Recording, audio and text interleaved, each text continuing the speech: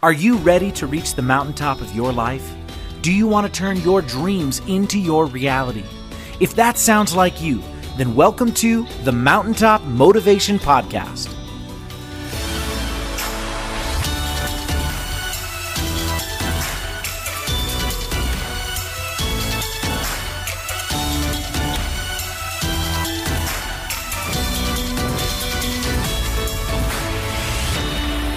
Hey everyone, and welcome back to another episode of the Mountaintop Motivation Podcast. Today, I am here with the one and only Sylvania Harrod. I'm going to introduce Sylvania, even though he's going to be embarrassed as I introduce him because he's so awesome and does so many great things. First and foremost, he will want you to know, more importantly than anything to him, he's a husband and he's a father.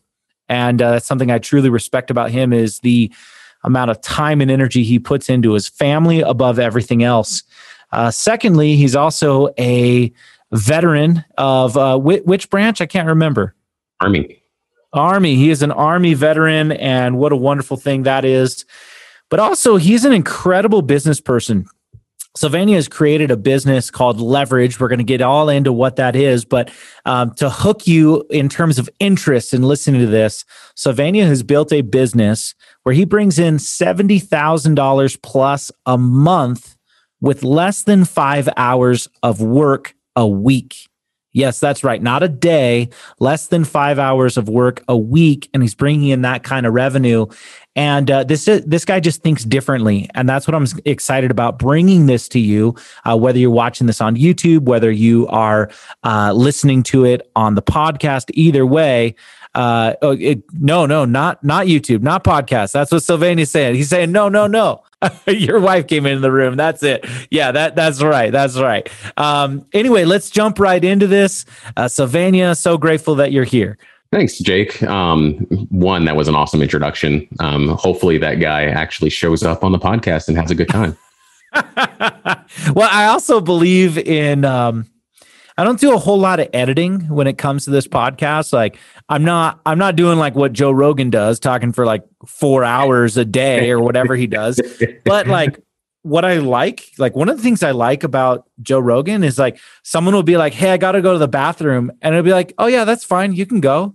And they just like keep recording. And I just find that to be so interesting. I think a lot of people would have cut out you saying, "Oh, no," like, or ignored it or pretended. Yeah. But I just think that that's the life we live in today. That's the world we live in today. And I enjoy it. I enjoy that kind of thing. It's kind of the beauty of life, right? Like if we sit back and think, I always look at it as like the highlight reel. So when I first met my wife and we went on our first date, I asked her for one thing and one thing only. I said, "Can we please avoid the whole highlight reel of who you are and just be real? Like just show up and just be you." Like if you know, like if we're going on a date and you know you don't like football, you don't have to pretend like you like football. If you know you don't like, you want to eat a whole burger, but you don't want to be embarrassed because you can eat a whole burger and I only eat half my burger, don't be embarrassed, eat the whole burger. Because what I'm interested in is you, not the highlight reel of you, just you. Because here's the thing I don't want to end up happening is we date, we have a good period of time, we get 9 months, a year into this, and I realize I invest an entire year and I don't even know you. So let's just be us. So that's what I think about all the time. Oh, that's so cool. And I love that. And I think that today, like maybe in like the 80s, the 90s, even that first decade of the 2000s, during that time, I think that there was a big benefit to only showing our best side. And I think the reason why is because how would you even be transparent? How would you even show? I'm talking about in the business world, not in individual relationships. And you see people who still have this belief. You see people who still have that mindset. One, I always find it funny. I was talking with a friend yesterday, how many times you see the promotional content for like a seminar, and then you come and you go to that seminar, and that one, there's 10 speakers there. And one of them, you see a guy who's like, he looks like he's like 50. And then you show up and the dude's 70 and you're like, that's fine. I don't mind that you're 70, but why did you need to put that picture of you being 50 instead of 70? Because like, In fact, I want to learn more. Look, if you're still in the game, you're still doing great things. I want to learn about that wisdom. Like, I had last week's episode was Jack Canfield, and we talked about his 50 years of success in the industry. I don't want to pretend that he's 20 years younger. I want to talk about like, look, okay, this is going on now. We have everything going on with closures and shutdowns and all that kind of stuff. I want to know what's going on now. Yeah. And it's such a different story to learn from someone who can say, you know what, we're in a really beautiful place, because what if this happened to me back in 1992 when there was no way for me to still share my message without having a room full of people, and to be able to hear that wisdom. I like that. And I like the idea of being genuine and being real. And there's such value in it in today's marketplace. It's funny that you're even mentioning that, because I had to sit back and think, like, 1992, like how do you get people in a room? Like, what are the things you have to do? Like, are you running infomercials late at night to get people to show up? You're probably going on radio shows. Like, think about the different ways you'd have to communicate in order to get people to show up for a message. Yeah. You had to physically write books and be able radio. Yeah. Like, so this is what I know this from Jack, what he did before, because before Chicken Soup for the Soul, he was not famous, right? He didn't make his first $1 million year until he was in his 50s, but he was a full-time speaker from the time he was like 25. So he had like 25 years of being a speaker who was doing well, but he wasn't famous and he wasn't a 7-figure earner. And so he was speaking, doing seminars, and the way that he did it was, yes, he got some radio play, but that one was a challenge. He built a physical mailing list where he sent mail out to people, which you got to think about. Like, people complain about, oh, my price went up because more people went on that list. It's like, well, they didn't have to just get this list. They had to pay to send out stuff. So physical mail was a big thing. Partnerships with other people now is really valuable. Anyone else with a list. And then they did things like put flyers on cars, like you're at like a swap meet. They're putting flyers on cars to get people there. It's such a different world. Yeah, that is. So I am truly grateful for the time we live in, because we get to do something like what we're doing right now. This didn't exist. Like, in order for us, one, have a conversation, to be able to do things, I'm hopping in a plane, train, automobile. I'm going to a physical location. I am getting dolled up to go on TV or whatever it is. To be able to have these type of conversations is just something that is just crazy, to think about. And then I think about, like, what's going to happen 20 years from now? When, like, what is that going to look like? Like, what is that going to, and that stuff fascinates me, because it's the innovation cycle.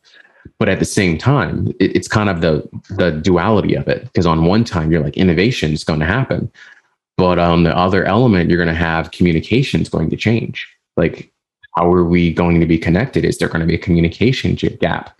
Something as simple as cursive's no longer taught in school.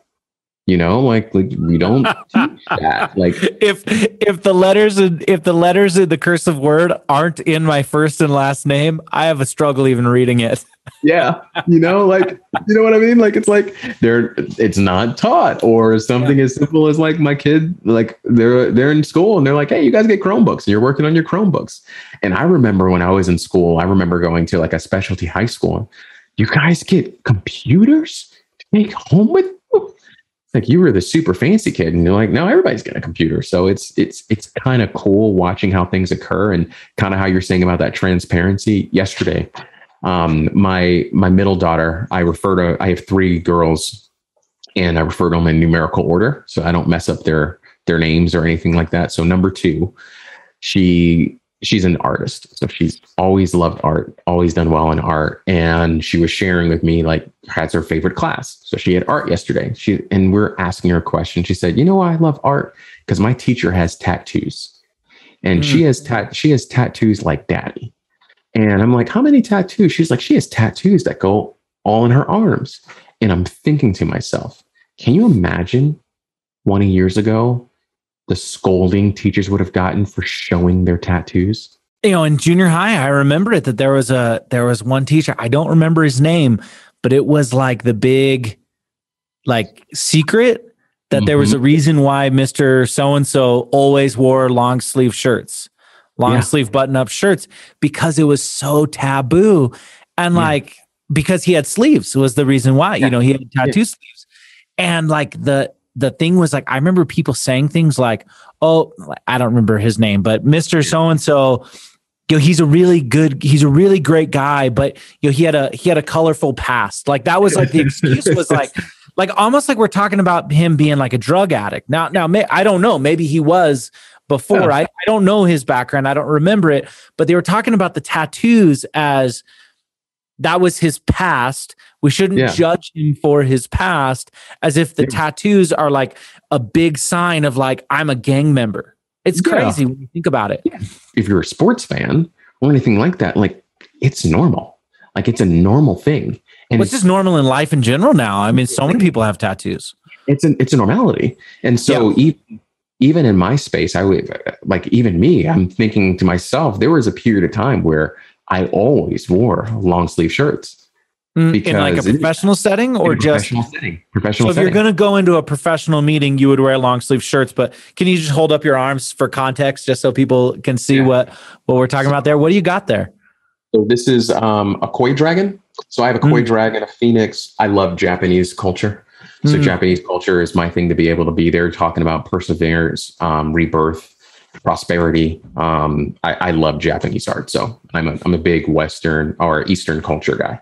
But I wouldn't wear polo shirts. It could be hot, and I sweat in 70-degree weather. If we were out and we were on a golfing event, I would wear like the athletic things underneath. Like an Under Armour kind of thing. Underneath to be able to someone asks about it and you say, oh, it draws the sweat off my body or something like that. Be able to be there. And then now I'm like, well, I'm just going to get full sleeves on both sides, because it's that element. Like, I love art. I love it's an expression of you. It tells a story. So it's like your own personal canvas, where 10 years ago, that may not have been accepted. Where now you're seeing different things where it's kind of normal. So it's cool just watching how that transpires, and what may have been taboo a few years ago is now becoming normal, and watching how society changes in general. It's kind of cool on both elements. Totally. Back when you got those tattoos, was that a part of the decision process of why? I noticed you have a quarter sleeve, not a full sleeve. Yeah. Was that a part of it? Was so that if you wore long sleeves, you still wouldn't see the edges of it? I call it the unemployment line. So interesting. So that if I was wearing a long sleeve shirt, I can roll up. So what I did was I went and I brought a button up. And so most sleeves have the button that happens to be here, or like t-shirts. And so I rolled it up, and I went to the point where it would roll up to. And that's where I stopped a little bit above that. Wow, that's interesting. So are you going? You said full sleeves. Is that what you're planning on doing? Yeah. So nice. I'm actually going to meet with a tattoo artist today. Cool. That's awesome. And do things and be able to go there. And my girls are going to pick out what tattoos they want me to get, because this one is personal side, this one's family side. So I'm going to let them pick out different things. And it'll be cool. Like when they're 30 years old and be like, Dad, why do you have a poop emoji tattooed on you? Is it because when you were 6 years old, you were obsessed with them. Like when you were 8, you were obsessed with pandas. Like 15, here's where you got like it'd be cool to have like when I'm a grandparent one day and they're going ahead and asking me stories about different things or different moments, and be like, yeah, this is what ended up happening at this year, and this is what happened. And being able to share those different moments, I think it would be fascinating. Yeah, that's awesome. Colorful as I am, I think it'd be cool. That's awesome. I love that. What I'd love to hear, since you are a big fan of superheroes, I would like to present this in a different way. Rather than saying, tell us where you started, tell us how the business started, how Leverage started, all that kind of stuff. I want to hear your superhero origin story. That's what I want to hear, is a superhero origin story leading up to the business you have today. Okay. So business for me actually started when I was a child. Since I was a child, there was always something I wanted. I would try anything. Back in the day of mix CDs, so I remember I would make actually mix tapes where I would take the most popular songs that I heard on the radio, and I would wait. I would get a blank tape, and I would wait around, and the songs I would hear people sing, I would press record on the radio, and then I would turn it off, and then I would wait until that tape was filled out, and then we had a different machine where you could record copies of a tape. Yeah, and I would sell those in school. Wow.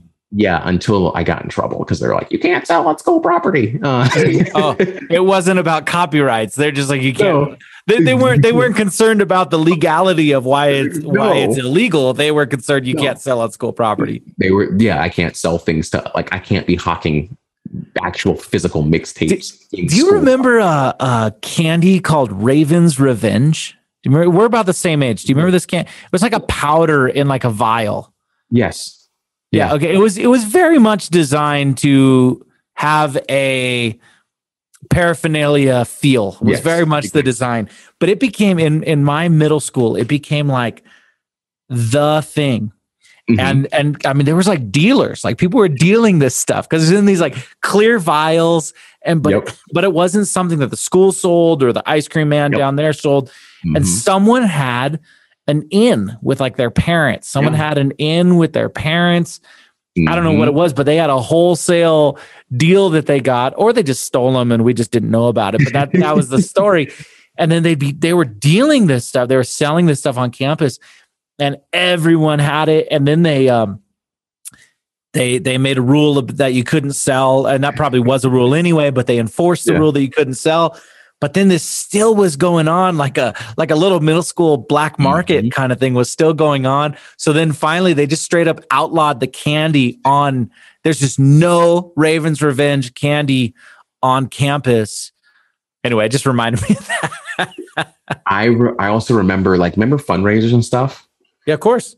So everybody did fundraisers, but I realized that I could go door to door asking people questions, or I could go to my mom's job, because I'm like, hold up. My mom works in an office building. There's like 500 people in one space, and I'm cute. So I could just walk around and ask people questions if they want to go do this. Can you imagine like a 7-year-old boy just walking up to you, like while you're in office space, and be like, hey, I have a fundraiser going on. And she worked in New York City. So I could just go around and it was like, yeah, can you sign up for this fundraiser to be able to do this kind of thing? And I can win this kind of ridiculous trophy or whatever it was. And I would go, and I learned how to sell in those moments because of just being around and having those conversations. And I realized like what words would actually influence them to want to go do it. So I did that. I actually made like when actual burning CDs came out, I would like burn CDs. And that was just like something that I always knew that I wanted to own some type of business. So once I joined the military, and like I got introduced to network marketing, and that got me on the train of understanding personal development and going through that process. It started me down the path of selling insurance. So I began selling insurance once I got out of the military, and you're your own boss, which going from somebody telling you when to show up at formation, to somebody telling you when you can leave, to somebody telling you when you can go to lunch, like controlling every element of your life, things to be able to go there, to I can wake up whenever I want to doing over like 20, I think it was 22 at the time. You're like, this is crazy. And so I started insurance to be able to go there, and man, I tried all kind of different things. I remember I first got introduced to like Russell Brunson. He had this whole thing called micro continuity sites back in 2009. Yeah. 2009 is when I got introduced to like Russell Brunson, a couple other people. There was a guy by the name of Oliver Talamayan that I had gone and got his course, and I just started buying courses. Like most people, you're just like, oh my God, I can create these little Amazon sites to be able to do stuff. And just like most people don't actually turn a profit. Yeah, totally. You spend a bunch of money, start spinning a bunch of wheels. And then something finally popped in 2012 when I started. I joined the John Maxwell team. I hired my very first coach, And we began the whole process of like getting coaching clients through LinkedIn. And so I went through the whole process where he was like, go through, like, you're going to reach out to people on LinkedIn. Here's your virtual assistant. Here's how you do it. Here's how you go through these things. And man, I was churning and burning. So that's how like you go through and you're like, just like in any comic book, you have like when they're a kid and they're learning their different things. And then all of a sudden they have this spark, this moment that happens to hit them. I think of like, I'm not a DC Comics guy. I'm more of like a Marvel guy. Yeah. But I think of even like Captain America in a way where he was just like, boom. And he's like at the basic training, be able to do it. And he's like getting there. He's like trying to force his way into it. And then he finally gets to basic training. And that's kind of that phase I was in. So I'm like, I'm finally here with the guys. I'm making money. I have things going there. And then you get burnout. You realize it's not sustainable. You have to keep this process. You have to keep going through these different things. I donated a kidney and I'm like going through all this kind of stuff to be able to recover. And you have all these, and I'm like, this can't scale. Like, how am I going to, like, I'm literally replacing a job with another job. Right. So I moved from that space to where I was like, what if I actually sold people the service that I use to actually get it? It's like, that's a lot more scalable. Like I can just hire more VAs to be able to go do it. So that's kind of how that process started. So I realized that not only that, but what helps them be able to more credible was publishing books. So not only was I was like, I'm like, hey, if you want to be able to get more clients, well, you need to be more credible. So I like help them build established websites. I help them be able to like publish books. And you start going through these things and I'm starting thinking to myself like, hey, like what actually like Robert Cialdini's book about influence, like what actually influences people? Like, what are the things we're looking for? Like, if we go ahead and we hear, like, I remember hearing these ads on like TV and radio, like when you see all like the #1 movie in America. In what category? Like, what category are we talking about? Right? Like, nobody knows. But you hear that, you're like, huh, maybe I should go check that out. Or like the highest grossing film this weekend. Or any of those kind of things, I started realizing that stuff to be able to be there. But that's when like that whole lesson around like optimizing time, because I realized like I'm spinning my wheels. I'm getting these things, I'm getting this process, I'm getting to these moments, and you're just getting exhausted. It's kind of like you're going up against a bigger boss and you just realize you don't have the skills required to be able to beat that boss. And the boss for me was time. Like I wasn't able to reach my full capacity because I kept running into time and it's undefeated. Yeah. So that's what happened to be there. And so I made the commitment. I said, all right, the next thing I'm going to obsess over, I'm going to ensure that I pour myself into, that it starts with that thing first, because I learned my lesson about the other side of it. Because as I'm building and scaling and doing these things, because even like in the insurance business, like I had gone ahead and I got to the point where it was driving, it was doing stuff. I was making money. I had a bunch of agents underneath me, but I mean, when you have 60 agents and realistically only 5 are working, that meant that like 25 of them are just tire kickers that are like just wanting to call and hold your hand and have all kinds of conversations and don't want to sell anything. You're like, oh my God, I'm spending 80 hours a week just talking. 70 of those hours are just spent talking to people that don't actually want to do anything. Yeah. And the guys that actually are doing something, they'll call me for an hour. Hey, I need this total, maybe a month. Yeah, I need this. Can you help me get this? Yeah, thanks. Hang up the phone. You know? So yeah, that's what through that process is when I got to the point where prior to building up to Leverage is that I just learned from all the lumps and bumps and bruises. The only way I'm going to be able to do this is 1 is having a very strong community, and 2, time had to be the focal point of everything, because if not, I was going to run into the exact same ways that I had before. Yeah. I mean, that's like, I love hearing that origin story, because you're talking about when you're talking about things like, having burnout in insurance, having burnout in that coaching, doing LinkedIn, like, look, it works. Like all of those things work, but like, it also takes a lot of work. It also takes a lot of work. And when you don't step out, and I think that most of us, through our conditioning of just normal society, we equate hours to dollars. So if I want to make more, I have to work more. But that's obviously not true. When you look at people who are actually wealthy, it's not that they are working harder or longer. They're working differently. They're thinking differently. And and for everyone watching, listening, we had just previously done an open session with Sylvania with my Rising Tide Mastermind. And as we were talking about things, one of the thoughts, or one of the things that you said was you had a question. Now, Tony Robbins refers to this as the primary question. It's a primary question that we ask over and over again, and that shapes our life, or it shapes our business. We have different primary questions based on what section of our life we are in. And what I heard you say was, in this business, that primary question, the thing that you obsessed over, was, how can I leverage my time? How can I build a business that leverages my time? And that's where leverage came. And is that where the name of the company came from as well?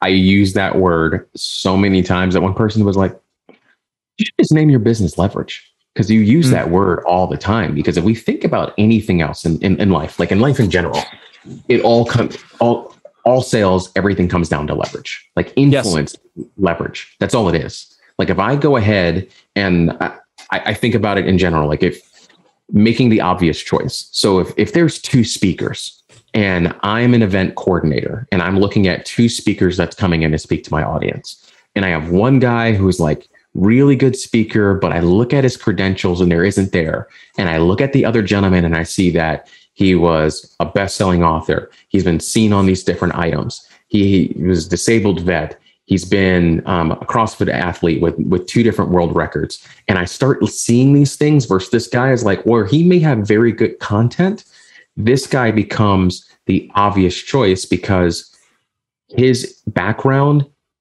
has greater leverage than this one to influence the audience of what I'm looking for. So everything in life comes down to leverage.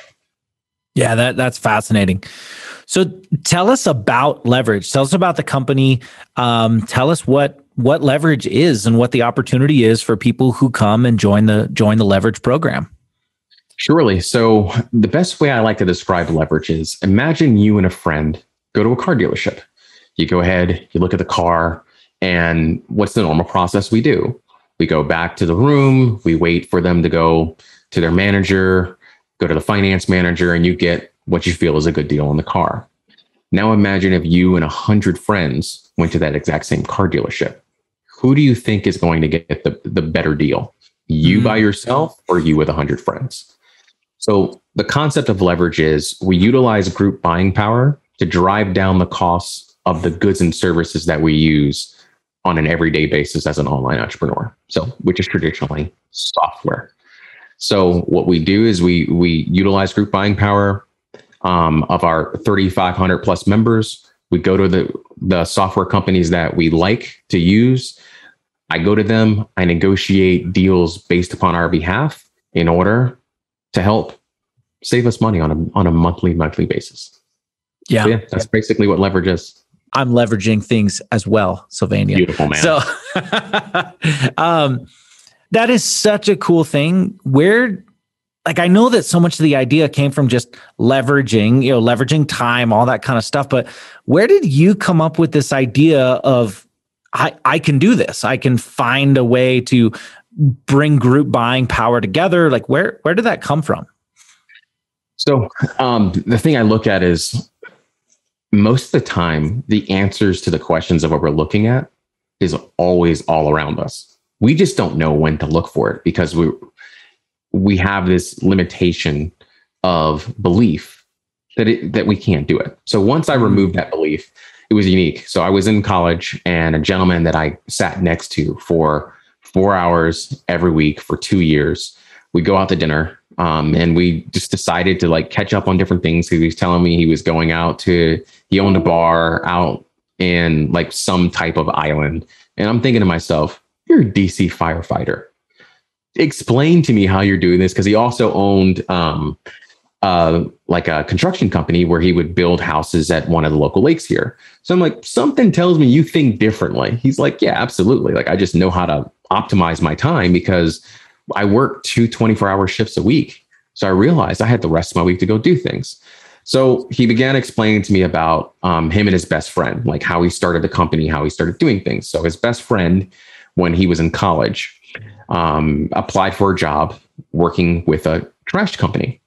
So most trash companies that, if we think about trash in cities and stuff like that, if you live in a city municipality, that's done by the city. Most of other trash is picked up by a third-party provider. So he went and worked for this third-party provider, and his job was to go out and get net new customers. So they told him his quota for the next 2.5 months was to get 35 net new customers. He did that in his first 2 weeks. So they went back, they're like, wow, you have done something amazing. Go out and see if you can do it again. So before the end of the summer, he signed up over 100 plus. And the owner of the trash company said, guess what? I'm taking you to the local Mercedes-Benz dealership. Pick any car on the lot you want. Doesn't matter the cost. So the guy wasn't a car guy and said, honestly, these cars are nice, but I would prefer you take me under your wing and teach me about the business. Personally, I would ask for both. I'm a car guy. Like, let me get a lower tier Benz and you teach me the business, but that's not my part of the story. That's why I wasn't there. So he spent the next 4 years after he graduated college and other things, learning the ins and outs of the business, the tricks of the trade, the contracting, all the different things that happen to be there. So his only requirement of the gentleman was, you just can't be in the same area that I live in. So he moved back home, was there. So he goes ahead, and what most people don't know is that we pay a certain fee on a monthly basis. So let's say the amount is $20 per month. What he would do is he would go to new home communities, because what he did know is that, hey, I know there's X amount of houses. I also know there's going to be new houses being built. So let's say there's 1,000 homes that happen to be in there. So he'll go to new home communities and say, hey, congratulations, welcome to the new home. I am the local negotiator when it comes to trash. We found that in other communities, people are paying too much for their trash services. So what I've done in this place, and this place is help drive down the costs of the trashes that you're already using. So all I do is I go ahead. If I get enough signatures, I can go to the trash company and sign it up. No cost of you. If I'm able to do this, would you be willing to sign up for this? And personally, there's going to be two things that's going to pop up. Naturally, you're going to be like, this is some type of scam. This can't be real. But when you go check out their website and realize that, hold up, this is the Better Business Bureau. You've already gotten approval from the HOA. This is legit. Like, you have a card, you have all these kind of things. Okay, you're a real company. So that knocks down that barrier, which he did because he had a real company car. He had uniforms. Remember all the things I said about leverage? Like, to be able to go there, because if a dude just shows up on my front lawn and he looks like he just got out of a Toyota Camry and he's kind of disheveled, hell no, I'm not doing it. Yeah. So, but he had a professional appearance. He showed up a very particular way. So he would do that. So he went around, he would get signatures. So once he had signatures, then he would go back to the trash companies in the area, because here's the thing: if you hold the contract, you feel like you hold the power. But if you don't have the contract, you're willing to bid to knock the big boy out. So he would put those two in a bidding war. So he told the people that, hey, if I get it for $18, would you guys sign up with me? Yeah. So he puts these two in a bidding war, and they drive it down to, let's say, it's $13. So what he knows is that now all these residents can sign up with me for $18 a month, and I'm just going to pay the fee of the $13 a month. So he's taking the 18, taking his $5 profit, and then paying the 15. And that's how he's doing. And in some elements, he doesn't even have to handle any of the transactions. People on the front end take the transactions, and he just gets his cut based upon the percentage points of what happens to be there. So he started this process, repeated this process over time. He got a couple of government contracts because they found out, because people lived in the neighborhood. They're like, actually, we're looking at this service for this Air Force base. And then one Air Force base told another one. So it got to the point where the business was doing really well. He had 4 employees, by the way, 4 employees, paperwork, processing, assistant. That was it. Like, it was just him, and he would go do it. So he gets to the point where Waste Management came knocking on the door, and they bugged him for 2 years, to the point where they sat a car outside of his house for a week. And I don't know about you, but that's super creepy. And you're just like, totally. People like sitting at, like, I'm calling the cops. Like, you're not sitting outside my, that's creepy. And his wife was like, what's the worst thing that can happen? Just go down there and see what happens. So CEO flies him down on their jet, gets there, says, before you leave here, I'm going to buy your company. I want to know your process. I want to know what you do, everything. I'm going to buy it. Name your price. So he goes, 50 million. And they go, done. Get the paperwork ready. And he goes, what? Like, you guys are going to give me 50 million? They're like, yeah, you should ask for 100. And so, so naturally you think about it, like, this is a blue collar family, things to be able to be there. They have generational wealth now. This is $50 million to be able to be there. He only had to sign a 10-year non-compete. So if he wanted to set this up, move his family to Florida or a different jurisdiction, he can repeat the whole process because he has the skill already. Mm-hmm. But the thing I learned about that whole thing, because I'm sitting there at dinner with this guy whose friend like helped him like do all this kind of different stuff, is I sat down and I said, I wonder how that process could work for me. And so one of the things that my brain naturally does is it assesses risk. Call it from my military days. I can walk into a building and I know where the exits are. I can see where shady people are. When I walk into a restaurant, I'm scanning the room. I'm scanning different people happen to be there because my brain's just wired to assess risk. And I also do that in life. And so as I'm evaluating, I said, okay, here's the thing. If I get sick or something ends up happening, I'm the sole income earner for my family. One day, I like to have a contingency plan because it puts my brain to rest. How cool would it be to be able to, like, at a moment's notice, pick up the phone and call people? Because at the end of the day, relationships to me is the wealth of life. Because if I have relationships and valuable relationships and connections, you can do anything you want in life. So I was like, okay, who are the people I want to be connected to? Because that's a real big question. Because you can be connected to a lot of people, but I want to be connected to people that are doing things, that are making things happen, that are creating their own way. And they're creating it online is what I care about. So I said, okay, let me figure out. So I went ahead and I evaluated and said, what's the tool that everybody is using that would be really critical? So it was Zoom. So I looked and was like, what if I can go negotiate this deal for Zoom and let me bump my head against the wall to be able to do it? And that's how that process started. And many cuts, bumps, and bruises and things along the way to be able to go there, because one day I look at it as, you know what?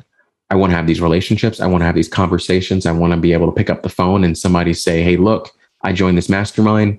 I think you should go do this. And be able to be like, okay, let's go do this because this is where my goal and objective is. And I'm looking to create this process. And they're like, this is who you need to be around. And so everything started about, I wanted to have leverage in life, because we don't know, like you said, that great question by, I don't know what you call it, from Tony Robbins, but primary question. I'm going to write that on my board because that's actually gold. But that primary question, like right now in life, it's time flexibility to like take my girls to school and do that kind of stuff, take them to soccer practice. But that may change in 6 months, where I go, you know what? It could be like, you know what? I want to have a massive impact to transform people's lives. And then you ask that question and you go like, okay, the one thing I do know is that in order to become better at something, I hire a coach every single time in life, whatever it is. Totally. I'm going to hire somebody that's really good at doing that. And then I'm going to replicate and have them tell me what to do. So leverage has afforded me the opportunity to have access to those people. Because I'm able to give them something of value, and give them something that values to them, listen to them, care about what they're doing in their business, make sure it's helping them in a way. And that's genuine. It's not just because I want to use you one day, but totally. But on another level, Robert Cialdini talks about in his book Influence as well. We learned it when we were a kid. Like if you give somebody something of value when you first meet them, from that point moving forward, they have that wired in their brain that you gave them value when you first met them. So they will value you moving forward. Yeah. You know, here's the thing that I think is so cool is you created a business where it's something that entrepreneurs need, like all the different products that you guys have deals for within Leverage are all things that people need. Not only are they things that people need, but they're also things that people are paying for anyway. And I look at it this way, I'm already paying for it. And if I give you a little bit of money, then you make it so the things that I'm paying for every month are cheaper, and I end up spending way less money over the course of the year than I would on things that I'm already getting. You found a way to make it so you can say, hey, come and do business with me. You actually save money. You're already doing this. You spend less money. And by the way, I make some money doing it too. And that's what's so cool is that like you're making money, saving people money. And that's just, and if you can do that, I mean, that's the thing is what I pay to Leverage to me is free. It's free because I'd be buying this stuff anyway. So when I first started out in sales, I remember having one mentor, and I had the opportunity to talk with a gentleman that I was working with, and I hadn't heard this guy's name in forever. And Jack was one of those very unique cases. You either love Jack or you didn't want to be in the same like country as him because he was just that polarizing. You're just like, oh, you make my skin crawl.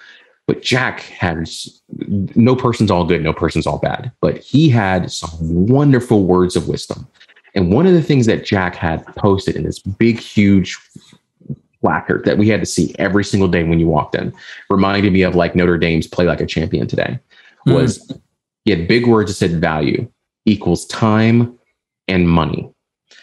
And he said, people value time and money.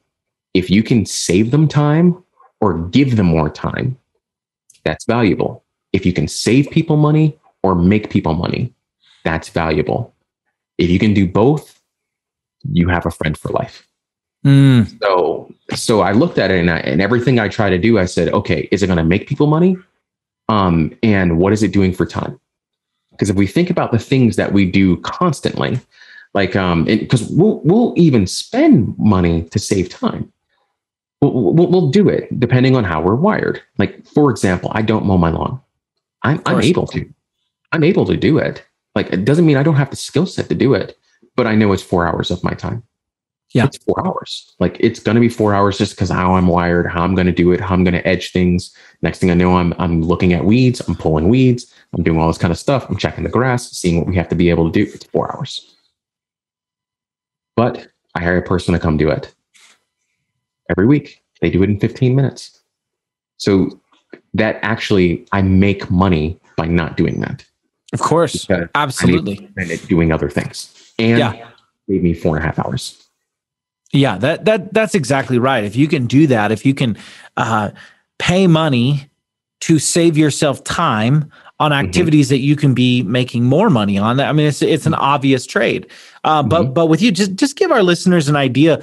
What are the kind of softwares that are within Leverage so that they can save money on things that they're doing all the time? Let's think about the two main things I want to tell people, especially business owners today. So seeming that last year we had one of the most massive disruptions anybody's had in business and life. And I look at it as the most amazing opportunity. Kind of like we talked about in the beginning of Jack Canfield, 1992, you were mailing letters, you were doing seminars, you were doing all these kind of things. Now we don't have to do any of that. Yeah. We have video communication. We can hop on video and have conversations. We can do podcast interviews. We can run courses. We can run trainings. We can do weekend programs, all from Zoom.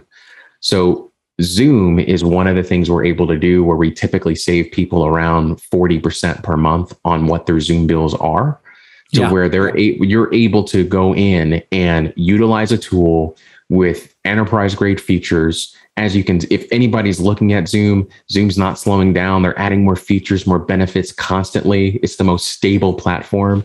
I've utilized other services, and sometimes video is great. Sometimes it's not. Sometimes it's down. Sometimes it's not. And it's just the easiest platform to use because so many people are able to use it. And it takes away one more headache from limitation from getting people to have conversations with you. So if you're doing business and you're trying to do anything to scale, Zoom is the number one way. And then if I think about how we saw this happen 2 days ago, Facebook goes down. Yeah. So we look at it and we say, okay, when we look at mediums of communication, call it what you want to call it, email's not going away. Of course. Not in the next couple of years. I still get letters. I still get bills in the mail, right? Like, I still get physical things, even though people say like, why are you doing direct mail or anything like that? Like, I still get it.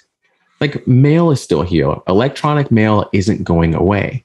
So if we're able to consistently email our customers and set up different automations and have different people and communicate with it, to me, ActiveCampaign is one of the ways to do it. So typically we save people, whether new or current customers, up to 30% per month utilizing ActiveCampaign. The coolest part about ActiveCampaign to me is that not only can I do things like text opt-ins. So one of the things you're seeing a lot of like high level people like Gary Vee or Patrick Bet-David is they have this whole text me at this number. Yep. And then you opt into their series of things to be able to go there where they're able to market to you on text, because guess what? You may miss an email. You're probably not missing a text message. No. And so ActiveCampaign allows usability to somebody to opt in, and then you can set up a text series of things you can be able to send them. And so I can send them texts. I can opt them into an email list from there. I can have them on standby. I mean, there's so many different things ActiveCampaign is able to do. And seeming that they're currently in a scale phase, they just took in roughly about $150 million of venture capital to be able to grow and scale their funds. I mean, you're talking about some serious money where for 15 plus years, they didn't take anything. But now they're at a point where they're like, we're going to invest, we're going to grow this thing, we're going to grow our platform. And that's after they already had 100,000 plus customers. So now that they're growing to 1 million plus customers, they take out the likes of like MailChimp and you name them that happen to be their constant contacts of the world. That's the goal of what they want to be with a much greater and more robust platform. Yes. So with those things are the things that I think of to be able to go there. And some of the things we have coming down the pipe is I want to have stuff like status at hotels. Because here's the thing, eventually the world's going to open back up.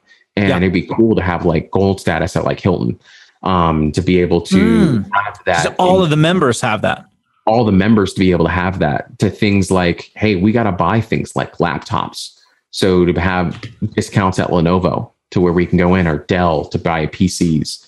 So the way I look at it and the way I'm investing things into is that it's not just like, hey, this tool we're using, but what's the holistic things that we're utilizing on a daily basis? And this comes back to like the service, like acts of service is my in the five love languages.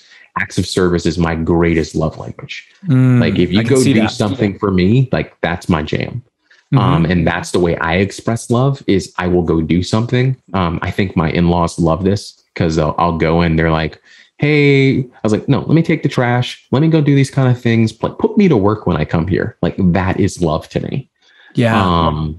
And so I look at like, if you're a member, you're part of my family. So as part of my family, like what are the things I can help you do so that you can go drive revenue, like I look at RGAs as kind of like revenue generating activities. Yes. What are the things I can remove out of your way so you can go ahead and you can go do that? So if you don't have to worry about what tool you're using, you don't have to worry about what mentor you need to figure out.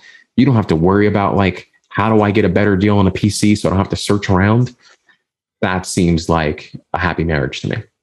Totally. That makes perfect sense. I got a couple more questions for you. I want to respect your time.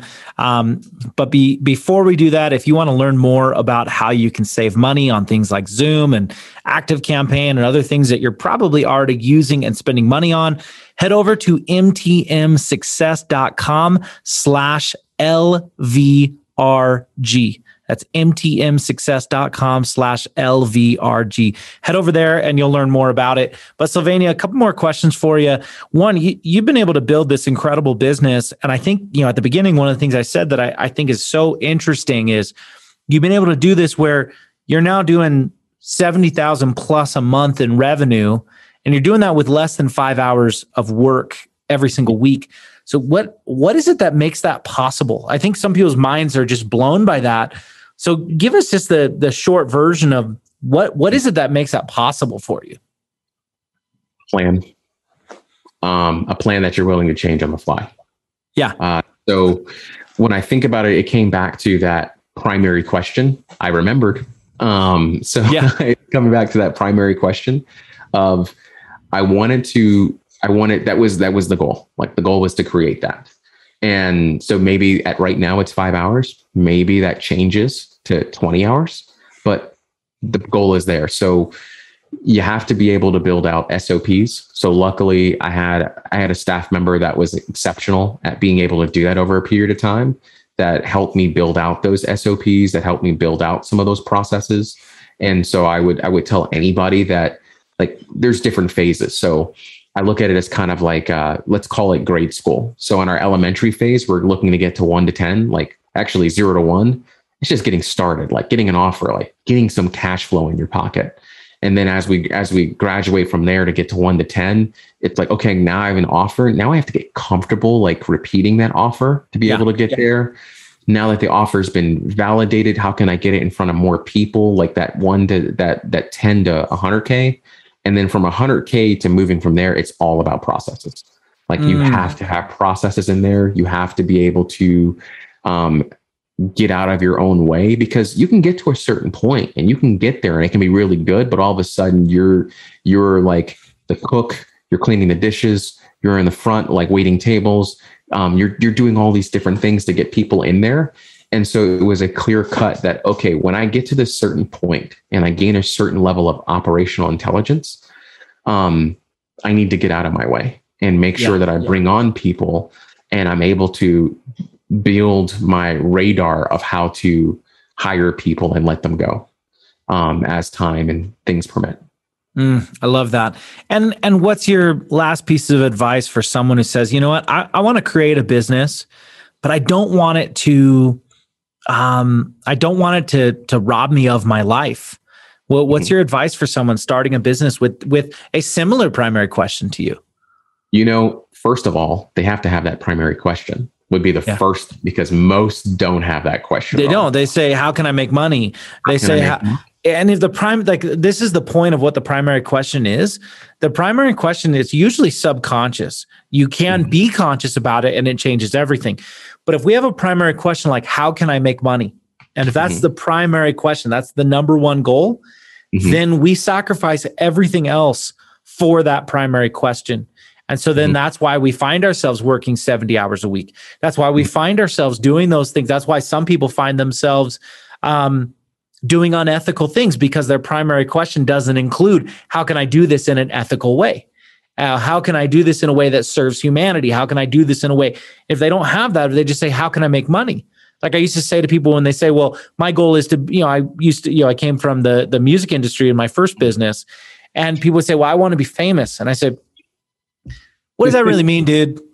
Like, there's ways to be famous and they're not good. You can be on the news tonight if you go and do some horrendous thing.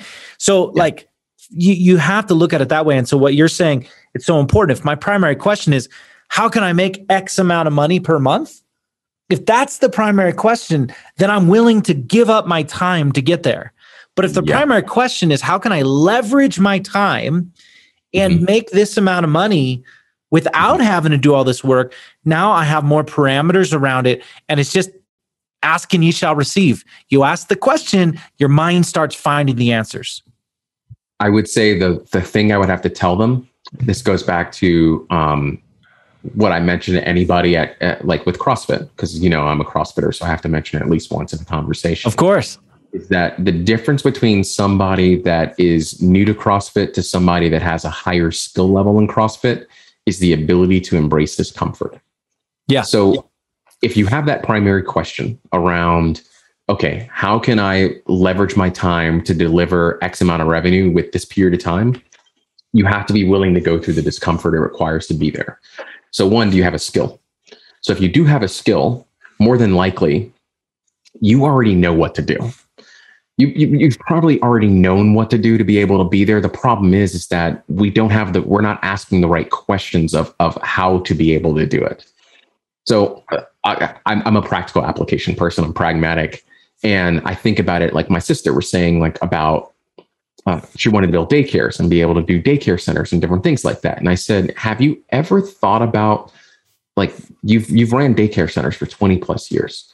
Have you ever thought about creating a process of teaching other daycare centers about how to run a more efficient daycare practice?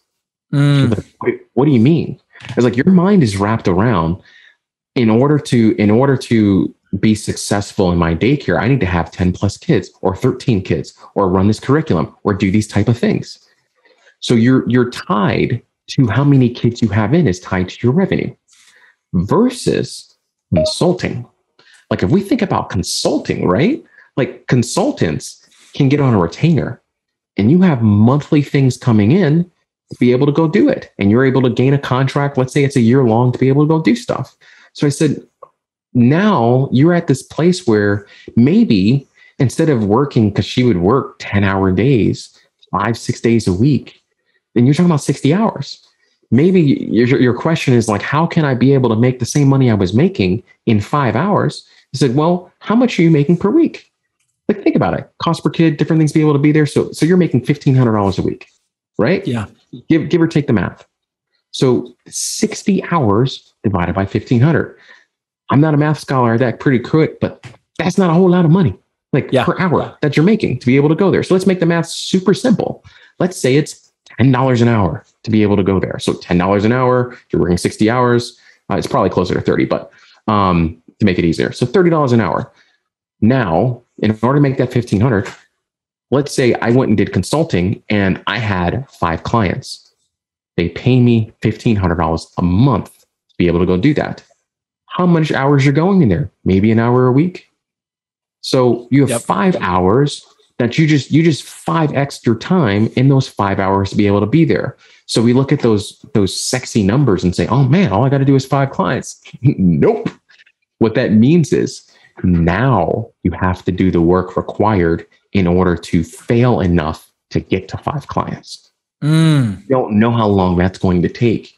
You have to learn, what words do I have to say? Like, what kind of things are they looking for? How can I test my offer? Like, what are the things they're actually looking for? Because maybe this is what I think they want, but I haven't gone in and actually sat down with a daycare owner. Like, you have the intelligence from operating your places, but big, large centers, like, what are their challenges? How many times have you been told no? Like, how many different, and why have they told you no? Are you willing to face that music of calling a place or cold emailing a place and them telling you, no, we don't want your service at all. We don't want anything to do with you, or been fired by a place because they're like, we have budget cuts because we don't have kids coming in. We don't think these things will be able to go there, and gone through that for about a year or two. You know what I mean? Totally. Like, and be willing to embrace that discomfort of that week by week and month by month, and go through those things and have to take the time to learn, how do I get a better sales skill? How do I get better at this element to be able to be there? Because it's sexy to think about, man, if I just get 5 clients, things are good. Well, guess what? You don't really need 5 clients. You probably need 10 because some of them are going to cycle through, and they're going to cycle through. They're going to flow through different things to be able to go there. I said, maybe what happens is you get 7, and then all of a sudden you get 7, and now you can take this business and teach other people how to be able to do it. And now you have a different way to bring in other revenue, because now you have a skill. You're being able to prove it. So the net of it is, how much comfort can you embrace? Because it doesn't have to be a fight. It doesn't have to be a struggle. It's one of those, in every CrossFit workout, especially really, really challenging ones that really tax my nervous system. there's a moment that I hit in a workout where your heart rate's really elevated. I'm breathing really heavy, and I stop and I have to smile because I get to do this. And it hits me every workout. It's sometimes sooner rather than later. And I go and I'm like, that's it. That's the wall. I hit the wall. And that's when most people want to quit. That's when they're like, I can't do this. And all of a sudden the gremlins start coming in. And you just sit there and I just laugh. It's like, I get to do this. I get to be here. I woke up this morning. I'm here. Minus a bunch of swear words probably before then, but I